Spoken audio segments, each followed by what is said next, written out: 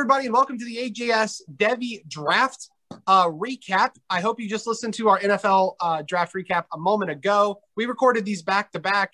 We're ready to go to finish this show out strong with a review of the Devy Draft, our inaugural Devy Draft. Nick Rice dropping fire and bombs. Justin, bring in the energy. This is going to be a fun time. I'm hoping to just stay out of this without getting punched too hard too many times. We'll see what happens here. Let's start with just a general recap.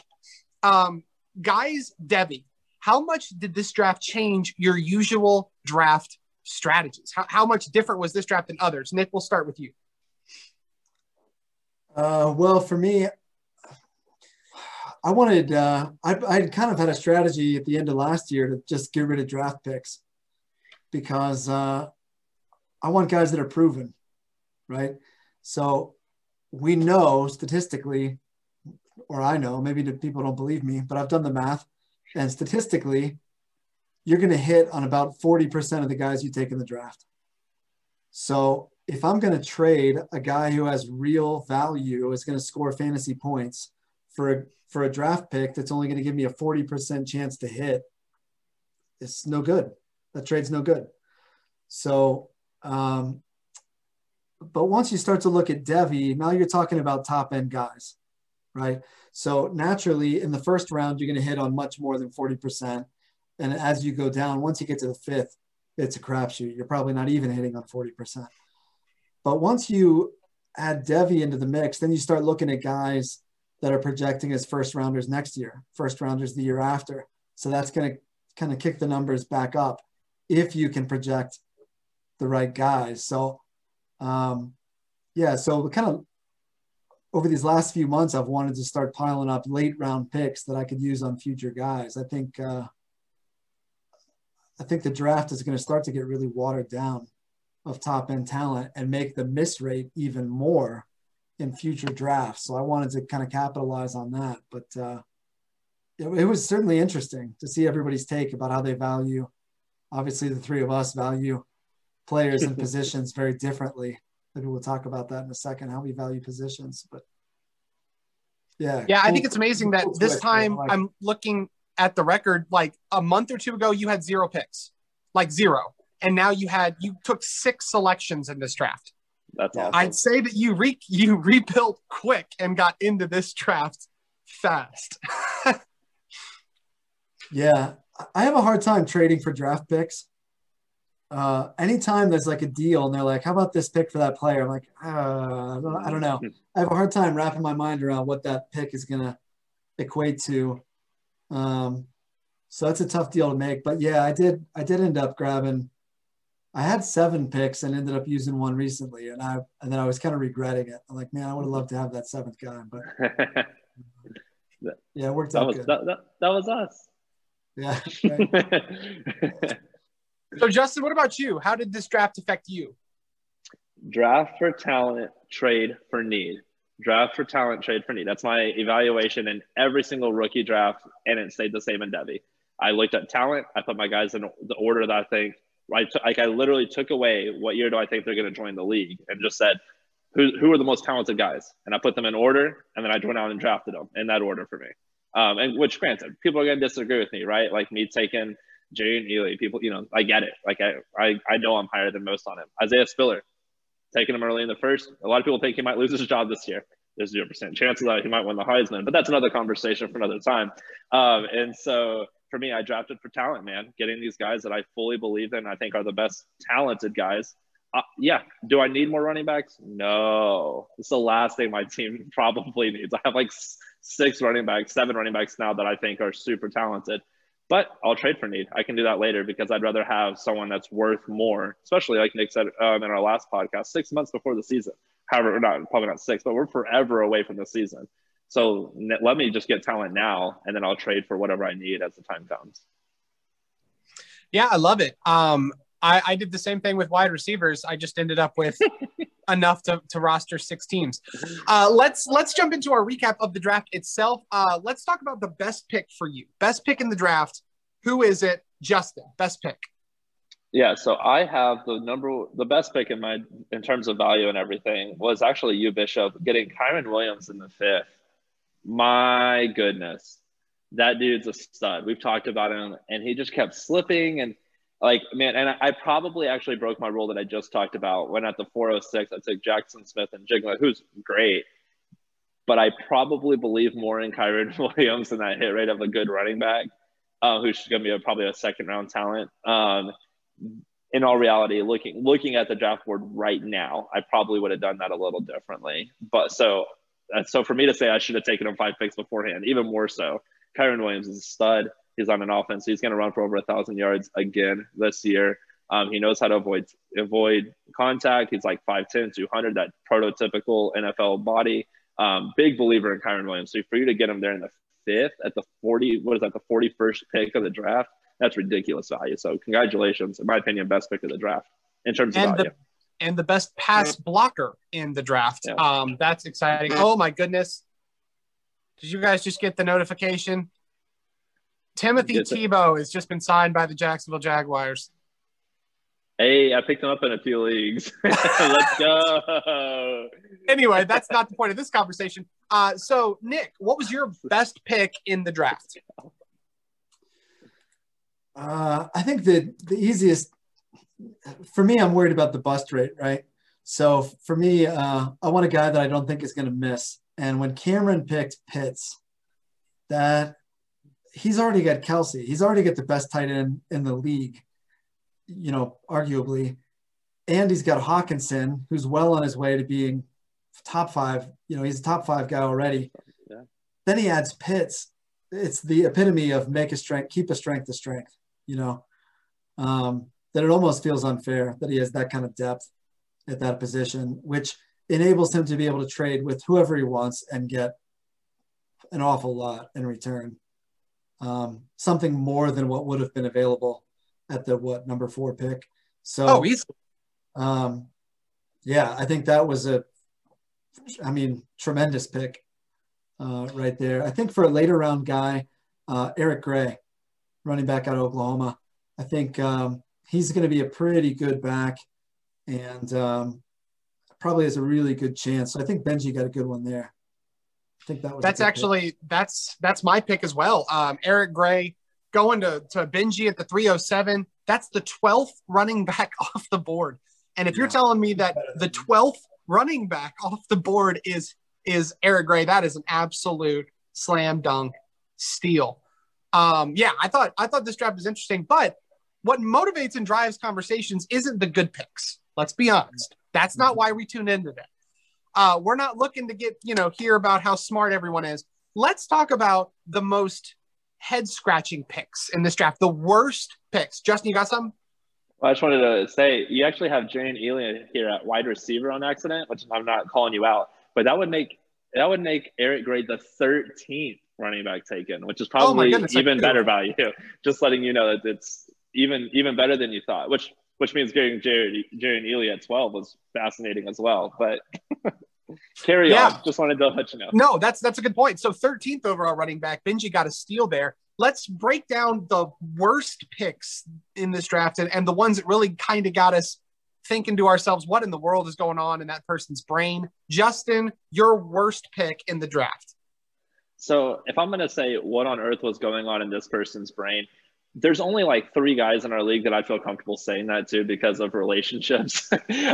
So Chase, I'm not going to say that in those terms to you, but Javonte Williams in the first, mind-boggling to me. That doesn't make sense. I don't think he should go at the 106 in a normal rookie draft. I think it's way too early.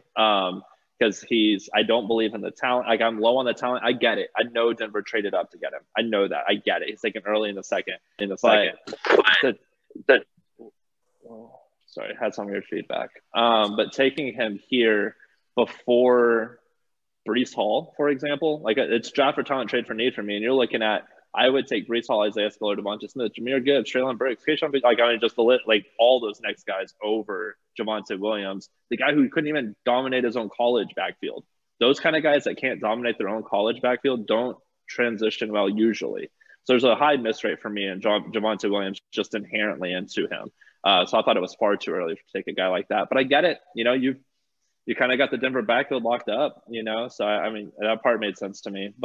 Or no, he doesn't. Does he have, what's his face, the running back for Melvin Gordon? I shouldn't have said that. You can edit that out. Gordon's still there, but he won't be there long. I mean, Gordon's right, over the hump now in the back end of his career, so that the future is Williams there. Yeah, it should be, right? And we'll just see how successful he is. Because I thought the future at quarterback was Drew Lock for them. So sometimes we're just wrong, I was wondering how long in the show we were going to go before someone brought up Drew Lock just to mock you, but you did it on yourself. Self burns are rare. I'll pitch out my thought and then we'll get Nick's take on the worst pick. To me, the most head scratching one was Kenneth Gainwell at the 210, ahead of Zamir White, ahead of Jerry Ely, ahead of Eric Gray. I didn't get it. I don't see it, especially at the end of the second round of the Devy draft. I don't know why you go there. He was very low on my board, not because his talent's not there, but because the landing spot was so unideal. Now, with that being said, Justin is just coming off a Super Bowl run. He did win the championship. He has a great roster, so he's not needing anything. He's just trying to restock for potential players to help him now. I respect that. But I don't see that. To me, there was better options, other places to go. I think his wide receiving room needs some help. I think that could have been a good place to address it. J-Raj, you taught me Hebrew. You helped teach me Greek. You are one of the smartest individuals I've ever met. I just don't get that pick, man. Professor. Nick, what about you? You're not going to like this, Bishop. I agree with you that Gainwell at 210 was a reach and too much because the fit in the NFL is so bad. But the talent's there. I thought you had 2 picks in a row that are no good. Drake London at 3-2 is too early. Too early. And then at the 4-4, you had Jordan Addison. Way too early. Yeah.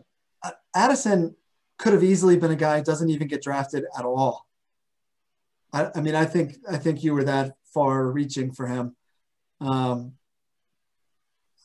mean, we can talk about this, but I think you obviously value wide receivers very differently than I do. I think that wide receivers are maybe the least safe pick to project into the future because the fit matters the most. They're dependent on someone else getting them the ball in the NFL. So if you end up in a really terrible situation, talent doesn't matter. You just get boxed out of opportunity. And so to project a receiver like that, I think you really reached. I think if I'm looking at a receiver in a Devy draft, I want a guy who's dominant. I mean, dominant. To sort of hedge that bet. But for me, that was too much. I respect that. Jordan Addison is a reach. I'll be the first to say I like Jordan Addison a lot. So I went out and got my guy. That was early. Drake London's an interesting one, though, because I think there would be a lot of people who would disagree with your assessment on him. And full fairness, the fact that you stole Mechie when you did, I'm not gonna argue with you on your ability to get late round wide receiving talent in Devy. According to I'm a Sean Siegel disciple. He is my hero. He has Jordan Addison as his wide receiver 7 overall in Devy. And so and he has Drake London as wide receiver 9. Yeah. I'm not that high on him. Please don't misunderstand. I'm not that high on either of them. But I also will say that John Mechie, getting him there, that was almost my pick of the draft. If it wasn't for the Eric Gray pick. I think totally there. I can see where you thought I reached. And quite frankly, on the Addison one, I own that. I absolutely did reach. And boy, howdy, I have more wide receivers than Run DMC has rhymes. So we'll here's the thing. For me, at the 3-2, you picked right before me. And I wasn't anticipating being able to get Michael Carter at the 3-3.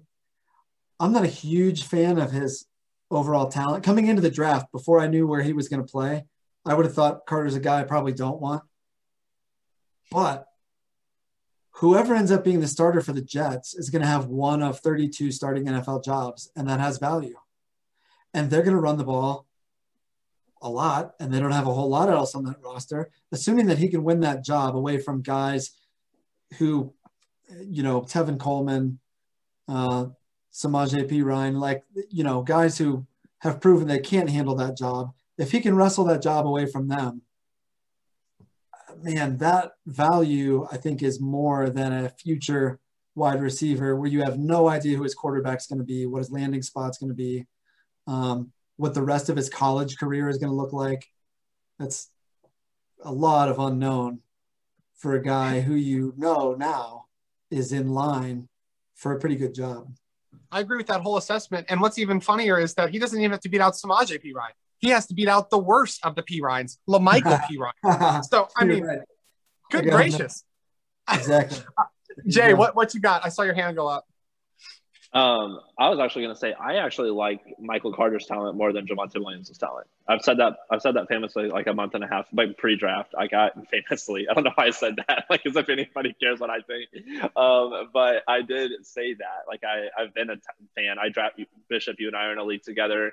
I just had a startup with rookies included, and I got Michael Carter. And I'm very pleased to be starting him since I also have D Hop and Tyreek Hill and company. But so that worked out phenomenally. So I love the talent there, and I loved your pick there, Nickel. But also to your point, I think I would have taken Drake London over Elijah Moore.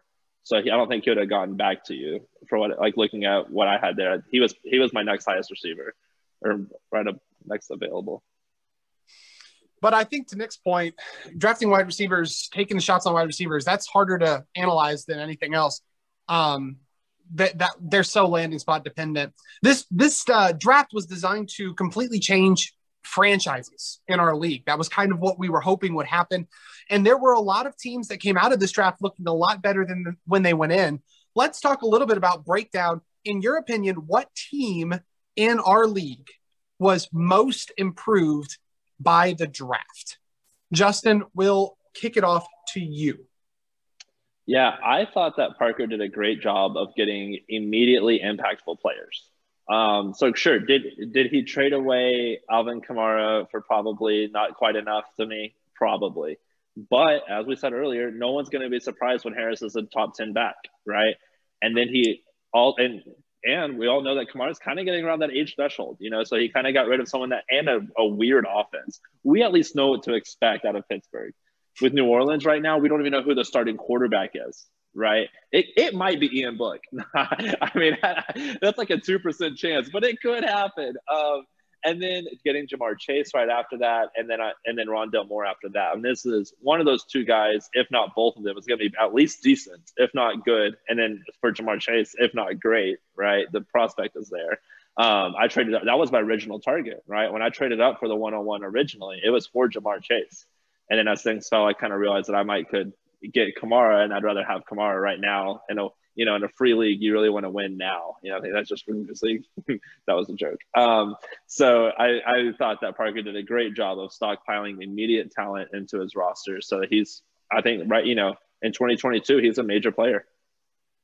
Yeah, I actually, to pivot off of that, the guy that really, his franchise, I think, was changed by this draft was Benji. Spartans won. I think he did a great job. I thought, he landed so many good players for his lifetime value. He added Minton, Pickens, Eric Gray, McCoy, Gilbert, Egbuka. I think he has really created a very good, bundle of very, very high prospect players for the future. Post-draft, he did make a couple of moves like Dylan and Vaughn to try to get some immediate help now. I don't mind it. I think his lifetime value tremendously increased with the draft. I think he added so much talent in the future for his team. Nick, who was your thought on the franchise that really improved the most? Well, I think the franchise that improved the most is probably Cameron. His roster doesn't have many holes. And if you look at what he added, it's stupid how deep his talent is that he added. It doesn't even look fair. I mean, he added Breece Hall. He added Gibbs. He added Waddle and Garrett Wilson and got Pitts. I mean, he got like the top of the top at every single position. I'm not a believer in Rattler, but he doesn't really need him. So it was like, you know, he had kind of worked his way into a lot of top picks. So you knew he was going to get a lot of top talent. I think the potential for the biggest impact from the draft could be Jay Riggedy. Now, I think he's got some of the best group of wide receivers in the league. And then he added Devontae Smith, who's going to get tons of targets. He added Amari Rodgers, who Aaron Rodgers has been begging for. And assuming he's still a Green Bay Packer, Rodgers' ceiling is going to be super high. And I'm not as down on Kadarius Toney as you are. I think that Shepard is actually maybe going to lose that job because he can't really stay very healthy. He seems to me like kind of a Percy Harvin. Like, yeah, he's a good talent, but the greatest ability is availability kind of situation there. So I think adding those three guys to what's a pretty deep wide receiver room, I think he swung and missed bad at running back. I mean, all three of those guys I really don't like. He took, you know, Gainwell, who we've already talked about, and Trey Sermon and Stevenson, like going into the draft, a strategy that includes taking one running back from the 49ers and one from the Patriots, the two most frustrating, horrible running back situations in the league. That is not good. But I don't think he needs running backs particularly, even though he's kind of thin. I don't think he needs running backs particularly. And he's got so many wide receivers now. He could have a really great roster, but only if he makes some trades. If he sits on all those wide receivers, then it's wasted. But I think if he makes a few trades and evens out the rest of the roster, he's in a really good spot to have had a tremendous draft. Yeah, I totally agree with you. I was just taking a look here. I think he has the most immediate upside, but we'll get to in just a second my thoughts on Jay Riggedy's draft class. Let's flip the script a little bit and talk about the teams that we think least improved by this year's draft. By the smile on Nick's face, I think I know where he's going. Go ahead, Nick. What do you think? I wrote down Justin. Oh, my team's so – I love my draft so much. I think you've got some pretty good pieces. But I don't really love what you did at wide receiver. And you only roster, if I've got this right, you've only got 5 wide receivers on your roster before the draft. True. Yeah, I think it is true. I'm looking at, I think you've got 5 guys, and I like all 5 of those guys, but man, is that thin. I know. Look at Bishop. He's over here like. No, I added a lot of rookies post-draft. Okay. All right. Maybe I don't have the rookies added post-draft, but I mean, you've got 5 pretty legit guys, but then you added these 3, and I'm not sure those are the 3 I would have wanted. I'm not real big on Elijah Moore. Jackson Smith and Jigba, I think, is going to be fine. I don't think we know enough yet about who he is. And he's, you know, a little bit away, a few years away probably, right? He's not coming out next year. A couple of years away. So, I don't know. I think that your class didn't help you as much as part of it's because I think your wide receivers are great. Your running backs, you know, mostly because of that deal with Kamara, are probably the best running backs in the league at the top end. I like that you picked up Trevor Lawrence. I know that you think Ryan Tannehill is your guy, and I think he's probably not adequate. I think you sort of lucked your way into, by way of value, you know, an improvement at quarterback. Not this year, but maybe next year. But I think if that works out, then you get a pretty legit team. Yeah, I'll say my strategy for a quarterback is I think I've got four guys that I can stream against when they play a bad defense, right? That's kind of I'm basically playing streaming quarterback with my own guys, right? I've got a whole bunch of like quarterback late end twos, right? I think I have a whole bunch kind of in the same tier. So it's like, oh, the Dolphins get to go against insert bad defense here. I'll start Tua this week. And then, oh, Ryan Fitzpatrick's going against the Cowboys twice a year. Great, locked and loaded, you know. Things like that's kind of, and then like you said though, Trevor Lawrence, that was like an upside play, you know. If he ends up being as good as I think he is, we're set up. So I get it though. I get it. I didn't draft receivers, like you said. I could have drafted wide receiver heavy, and I think you would you have liked it more if you kind of like most of those guys turned into like, I don't know, just higher end receivers. Well, the only players you added that are going to help your team this year, I mean, Lawrence Elijah probably isn't Moore. going to help you this year. It's Moore, and Yeah. I don't really like Moore. So it's not the. I mean, obviously, you guys saw my draft grades. I think Bishop had the worst draft, but the draft that improves the team the least, I think, is you, and part of that's because, you know, you didn't add any pieces that help you right away. I do like what you did at running back, though. I'm not real big on Ely, but I like Spiller and Robinson. I think are two really great picks. That down the road, people are gonna be like, "Dang, that's a good." Yeah, thanks. Someone's got to replace CMC and Kamara. Yeah, right. So yeah, I first of all, I'm absolutely offended that you only had 5 wide receivers on your roster going into it. Wide receiver is the most important position in fantasy football, and if you don't have the best wide receiving core, then you will lose every year. That's just the reality of it. By the way, Can you guys start? played for 2 title games for the worst team in the league. Weren't you in both of the bottom bowls? probably, yeah. I don't doubt it. Maybe it was Jeff. Maybe I'm mixing you up with Jeff. The first But time. well, and I agree with what you're saying, Bishop. That's why I have terrific receivers.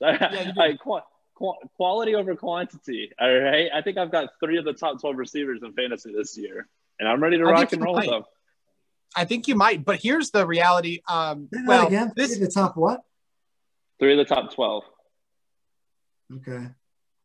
with Adam, especially if Aaron Rodgers is back, Adams, Galladay, Cooper. I think they're all going to be maybe top 15 for Galladay. I'm a believer. I think he's an alpha on that offense.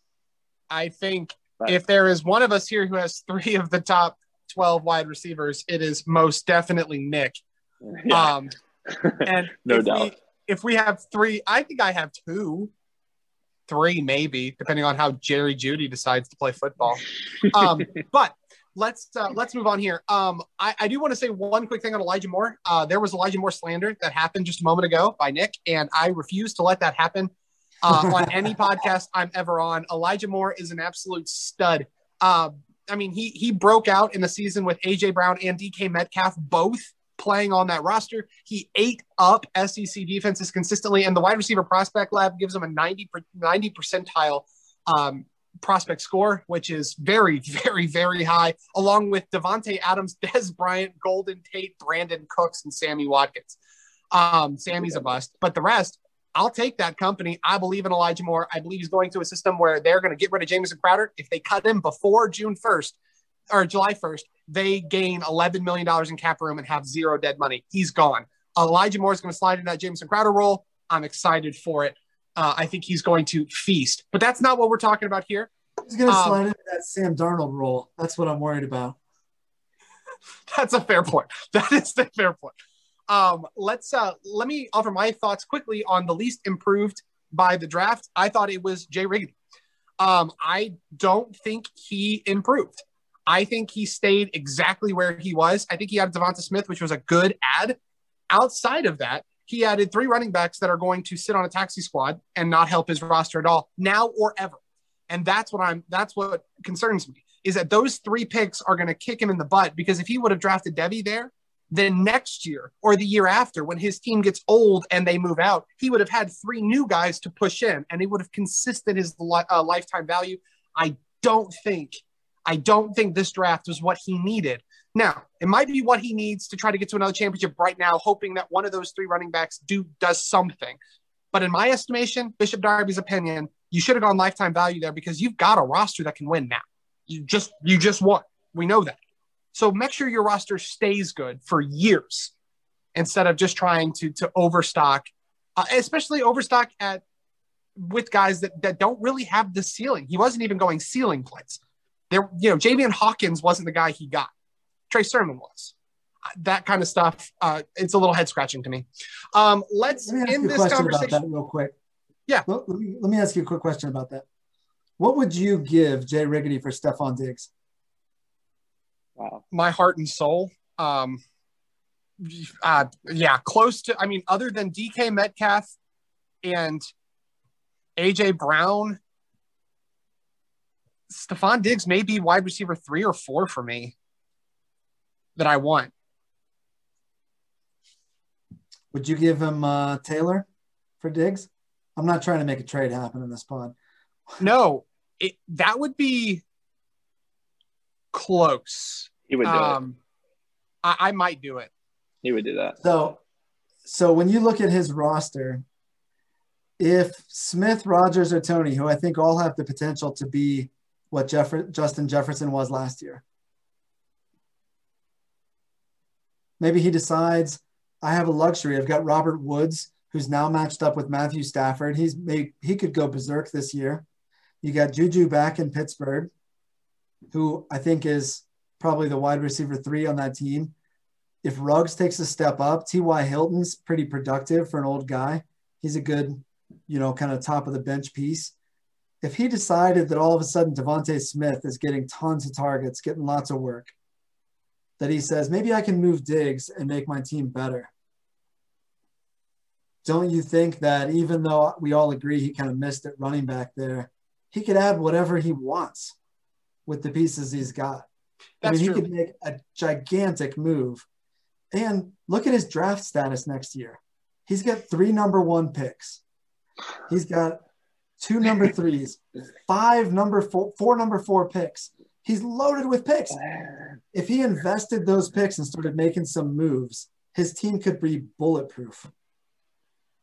If you had Mahomes and Derrick Henry and Diggs and Jefferson, you tell me, what is that team missing?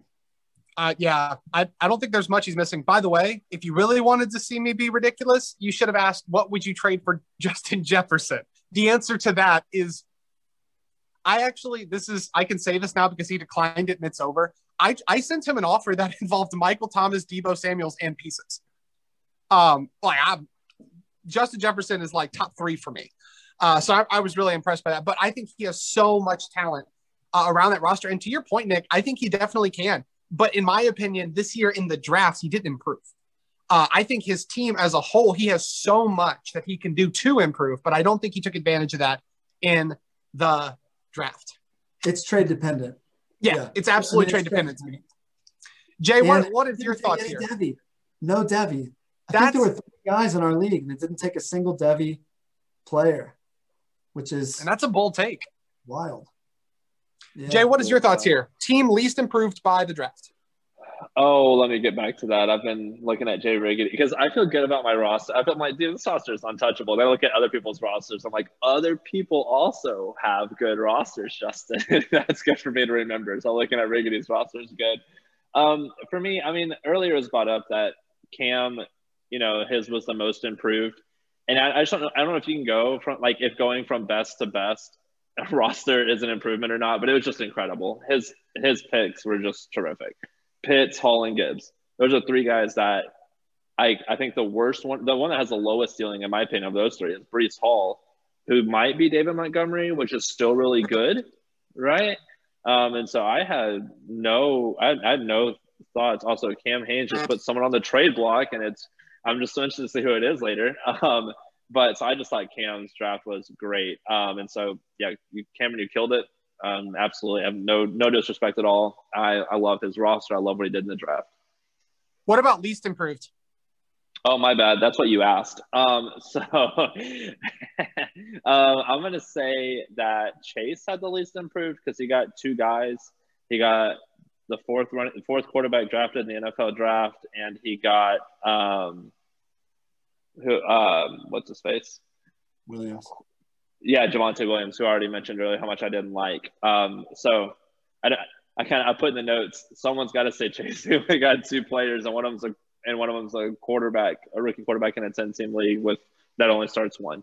So yeah, no disrespect. I mean, those two guys, even if those two guys end up being really good, it's still least improved because you only got two guys, which is not great, So that's like no slander. Just didn't love that. Yeah. Let's do two things and then we'll wrap up for the day. Quickly here, I just kind of want to talk through something. Nick, you published, for those of you listening and who haven't read it yet, you definitely should. You published your annual draft grades. I thought they were hilarious. I don't want you to give any spoilers. I want everyone to go read that article. Let me say this. Is there anything that, as you were doing research, jumped out to you as you were looking at our rosters and our picks that you feel like you want to share or questions you want to ask? Let me share this. Okay. We've kind of danced around this idea that we value players and positions differently. So I'll give you an insight into what I'm thinking.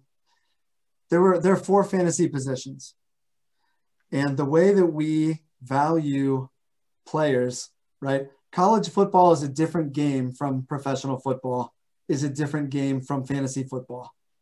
So there is no translation between all 3 of these things. There's something lost and something gained between each of these things.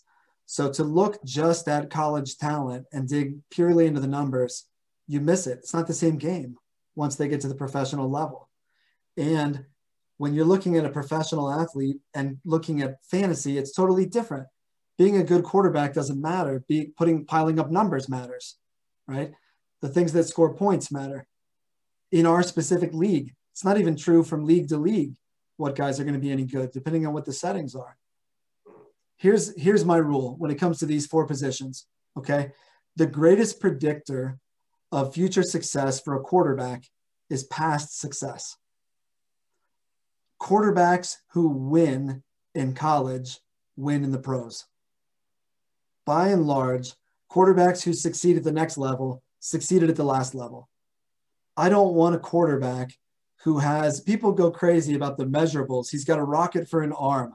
How many guys have we seen that have this amazing arm talent, but it didn't translate to victories? Josh Rosen is a great example of this.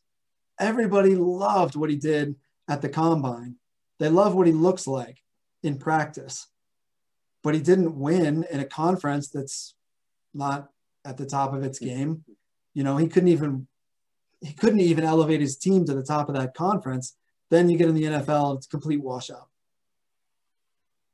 Smart guys who win in college win in the pros. For running backs, it's totally different. It's yards. Rushing yards matters.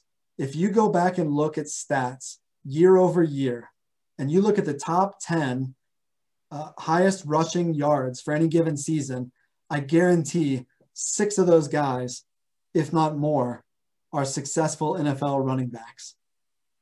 Every successful NFL running back you could name piled up yards in college. The only exception is when you look at the list of stats of the top 10 highest rushers in any given season, it's 2 categories: NFL studs and gimmick offense quarterbacks. It's whoever the quarterback was at Navy plus every guy who's successful in the NFL. Running yards in college translates to the NFL game. For wide receivers, it's a total crapshoot. It's the measuring tape.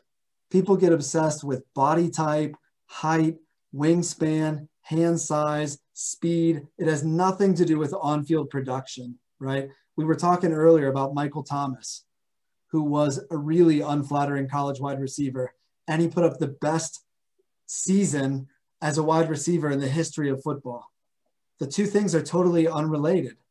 It's measurables. All the guys that we're talking about, after the college season wraps up, it has nothing to do with production, typically. For tight ends, there's only one factor that matters. Did they go to Iowa?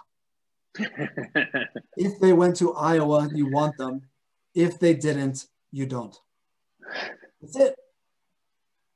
Other than that, even NFL GMs have no idea what makes a good tight end. Look at the history of the draft and see the order in which tight ends were taken. the best tight end out of every draft class was not the first guy taken. I mean, almost without exception.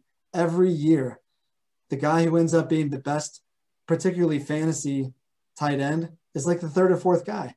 He's super deep in the draft. Doesn't translate the college game.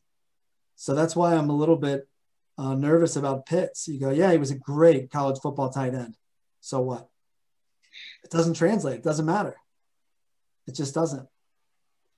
I don't know why, but it rarely ever translates that way. So, for me, looking at the draft, I just evaluated totally differently. The running back is the easiest translation to make from college to the pro game. It's easiest to project looking at a college player whether or not they're going to be successful. If you go back and look at 7-8 years ago, the recruiting ranks, kids coming out of high school who the experts, the scouts, thought were going to be the top talents. If you look at running backs, the top of those ranks, all those running backs, they're in the league. They were good in high school. They were good in college. They made it to the pros and stayed good. All of the top receivers are guys you've never heard of. It changes completely because guys are still growing and the size is what matters. You go, yeah, coming out of high school, he was 6'1". Now he's 6'4.5". He's a totally different guy. He projects completely differently now, after a growth spurt in college or after putting on muscle in a major college program. It's a totally different guy. It doesn't work that way for running backs. So when we're looking at Devy, I want 5 running backs for every 1 wide receiver I take because those guys are much more likely to hit. You look at my draft, that's why I ended up with the team I did. I took 5 running backs and 2 wide receivers. And to be honest, I didn't even intend to take 2 wide receivers. I wanted all running backs because tight ends are worthless, by the way. I'll throw that in. Never take a tight end in a fantasy draft. I want nothing to do with a Devy tight end. But all those running backs that I took, Kamar Wheaton, he's doesn't even have his dorm room yet at Alabama, and I've already got him on my roster. So it's going to be a while before that gets realized. But he was the top guy coming out of high school. I think at Alabama, where they manufacture running backs like crazy, I think he's very likely to continue to be the top guy. So whenever he makes his way to the pros, I think he's the number 1 running back. And I've got him sitting in my taxi. Be a long taxi ride, but I've got him sitting in the taxi waiting. I think he's going to be a stud. But I can't project that for wide receivers in the same way. So I don't want 19 brand new. That's a fair point. That is a fair point. I think the only thing, the reason I counter a little bit on that, and I think this is an interesting philosophy conversation. Justin can chime in here in a second. But my view is that I'm a big believer in volatility at running back more than any other position in football. The reality is a bad wide receiver very seldom succeeds. Regardless of landing spot, a bad wide receiver very seldom succeeds. However, we have seen Zach Stacy run 1,400 yards in the NFL after being an undrafted free agent. We have seen Alfred Morris break the rookie rushing record. Alfred Morris. Carlos Hyde, for some reason unknown to the world, still has an NFL job, despite the fact having the worst efficiency yards in NFL history a year ago. You have these guys who running back to me is so volatile. I have Kenneth Gainwell, incredible prospects who have succeeded at every level, make it to the NFL and die because of draft spot. To me, it's more valuable. James Robinson comes out and runs an incredible amount of yardage and then dies because historically, at least, maybe this is a different situation, but historically, undrafted free agents, when the team drafts a running back, it's over for them. And so you look at all these situations that unfold, and there's just so much volatility. Wide receivers, there's a higher bust rate. That is 100% true, 100% true. But to me, and just where I'm at, is that I look at lifetime value versus immediate gain. I think that the running back position is harder to guarantee year to year. This time 3 years ago, Todd Gurley was going 101 in almost every single dynasty startup. And now he's dead. You know who's not dead? Devontae Adams, who was 3 years ago a first rounder. And guess what? Is still a first rounder. Julio Jones, who, despite the fact that he's 49 and has been in the league since I was a small child, since my dad was a small child, and played alongside quarterbacks like Matt Ryan and Joe Montana and Steve Young and Fran Tarkenton, is still a top 10 wide receiver.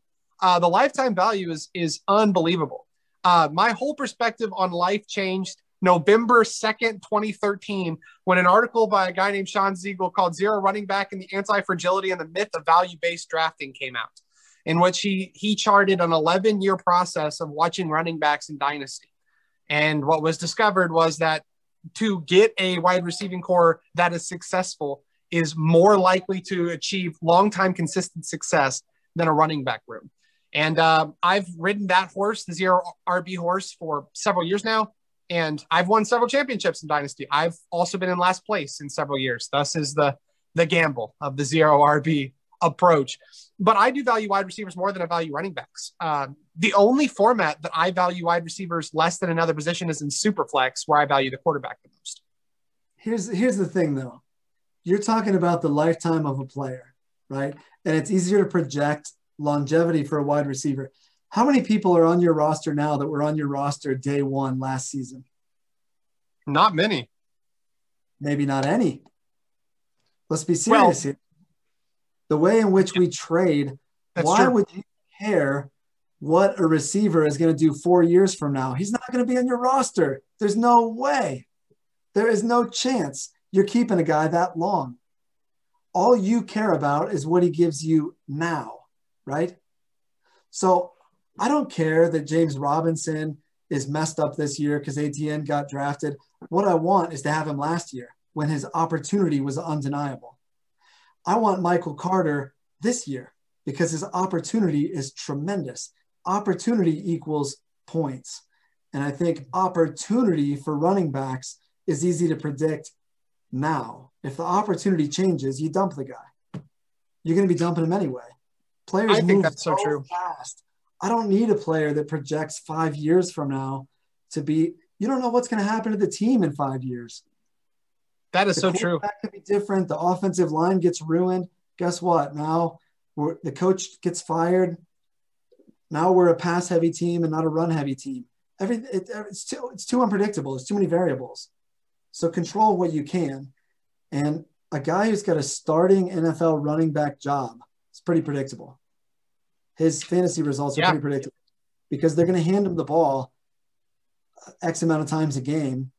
And, you know, just a competent, even only halfway competent running back is going to fall forward and end up with a certain number of yards and a certain number of touches and a certain number of touchdowns. And the receiver's dependent on the quarterback. I mean, look what happened to the Cowboys last year once Prescott was injured.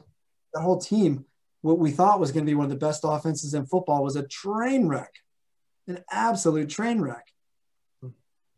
You can't project all that stuff. So to me, there's more wide receivers that can give you 10 points than running backs. A lot more. I don't necessarily disagree. We'll pitch it over here to Justin. I will say that my thought on that is entirely true, and they will move. My thing is I want to be able to, like, for instance, if Justin right now, after riding Davante Adams, let's say next year Davante Adams, he rides him all the way to a championship game because of his productivity like he did last year, and then he decides to flip Davante Adams after getting 3 years of tremendous success from him, he can get as much value, if not more, than when he got him. And so that's the ascendancy of a wide receiver's value versus that of a running back. You know, right now, if you try to trade me Todd Gurley for a 5th round Devy pick 2 years from now, I'm laughing at you and saying, drop the bum. And so I think that's kind of where the difference is. But to your point, and this is where I think you and I do agree, that I do believe a running back gives you more win now potential than any other position in football, not even close. And you're right. Michael Carter will probably outproduce every rookie wide receiver I drafted this year. That is 100% true. And for your team, you're trying to win a championship. You are undergoing the quickest rebuild of all time, from second to last to potentially first. Jay, what do you want to throw into this conversation? Nothing, man. Y'all are doing a great job. My dynasty window is 2 to 3 years always. I'm looking at probably like 2.5, and so That's why I don't mind going after your Kamaras. And I'm like, yeah, for like a year or two more, he's going to be a top so-and-so back, barring injury, obviously. So, I don't mind getting a little bit older receivers like Amari Cooper, who somehow is only 26. It doesn't make sense to me. So I actually, let me click on Kenny Golladay while we're here. Yeah, somehow Amari Cooper is younger than Kenny Golladay. Go make sense of that for me, and we'll go from there. But I don't mind having a little bit older receivers. I don't mind having a little bit older running backs. But at the same time, I think y'all just both put up really good points. Running backs are way more predictable. I think I'm way more confident in what I'm getting out of my running backs than what I'm getting out of these receivers. I really am. At the same time, though, like you said, I'm more confident in Davante Adams' trade value 3 years from now than I am in any of my running backs' trade value 3 years from now. Way more confident. So I think both those things both y'all are having tremendous points, and that's what makes fantasy football fun. Is that one of those is going to be right this year, right? That's it. A couple years ago, you wanted the running backs. You couldn't help but want those top end running backs from the year before, and now you're looking at like what happened last year, where CMC goes down, Saquon goes down. All of a sudden, the running backs from last year, who cares?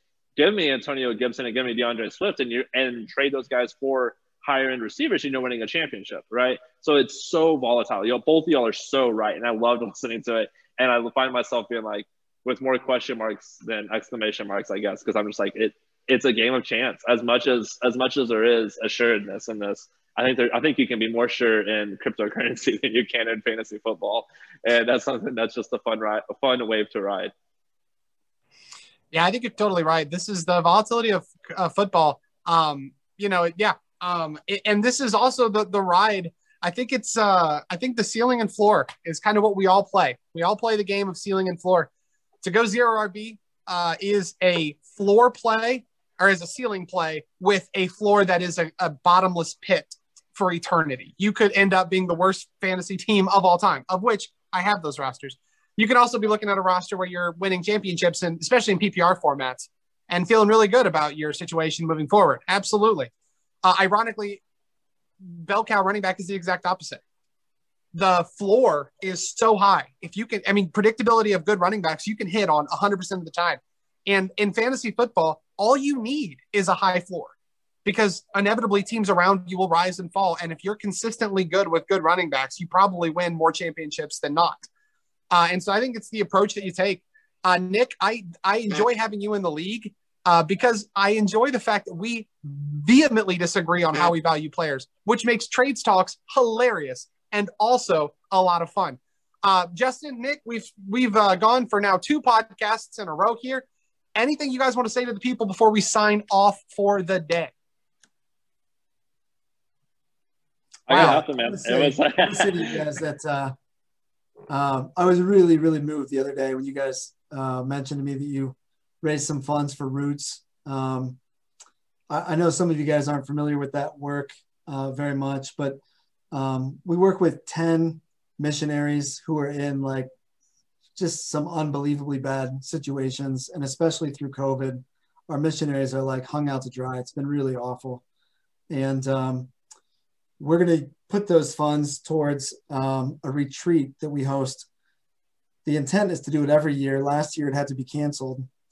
And we're going to rent out a big house, provide all the meals, cover all the costs of everything for our missionaries, and bring in some counselors that help them work on issues within their marriage. We plan a lot of fun activities to kind of get away. And honestly, it's like, I would feel very comfortable saying it's probably like a vacation that some of these guys never get the opportunity to take. Just go to a beautiful place out in St. George and spend a week together. The intent is to be really spiritually uplifting and to kind of reset these workers to go back into their works and do this work. And so that's where those funds will go. And I deeply appreciate you guys making that sacrifice. I really appreciate that. Well, buddy, we love you and we love what you do. And as someone who's gotten to spend most of my life seeing the Navajo mission, it's incredibly moving. That area it's its own nation. It really is. And in many ways, it's a third world nation living in the richest nation in the world. The amount of hurt and suffering in that area, depression, and it's brutal. And to see what you guys have done to that, not only to the people spiritually, but to the communities is what's moving to me. The stories that always stick with me are the times where the church does things for the community, and the church isn't just a spiritual organization. It's an infrastructure that the city can build itself around. And that's what the mission you guys have is. And it's incredible. I appreciate all you do and the sacrifices you make, for sure. And on behalf of the league, when we said it, we offered just give what you can. My original goal on PayPal was $100. If we could just give $100, that'd be cool. And then the gifts started coming in. They were anonymous, so I don't know who gave or how much, but I will say that when I checked a day later and we had, 1,400, I was blown away. So, this league is incredible, and I'm glad we're doing things that's more than just fantasy, that we're really making a difference in the world around us. And I appreciate it, guys. It really moves me. I mean, that's more important than fantasy football, obviously. Good stuff. I appreciate it. Jay, you want to add anything? Sure don't. Okay. Love you guys. Thank you so much for listening. I hope you enjoyed this 2-for-1 week where you got both an NFL draft recap, a Devy draft recap. You got Nick bringing fire, Justin bringing fire, me just being the fire blanket in this whole podcast. I really do appreciate it. I'll see you guys next week, where Cameron and I will get on and talk about some big things happening in the Devy sphere. So hope you guys enjoy the rest of your week, and I will see you later.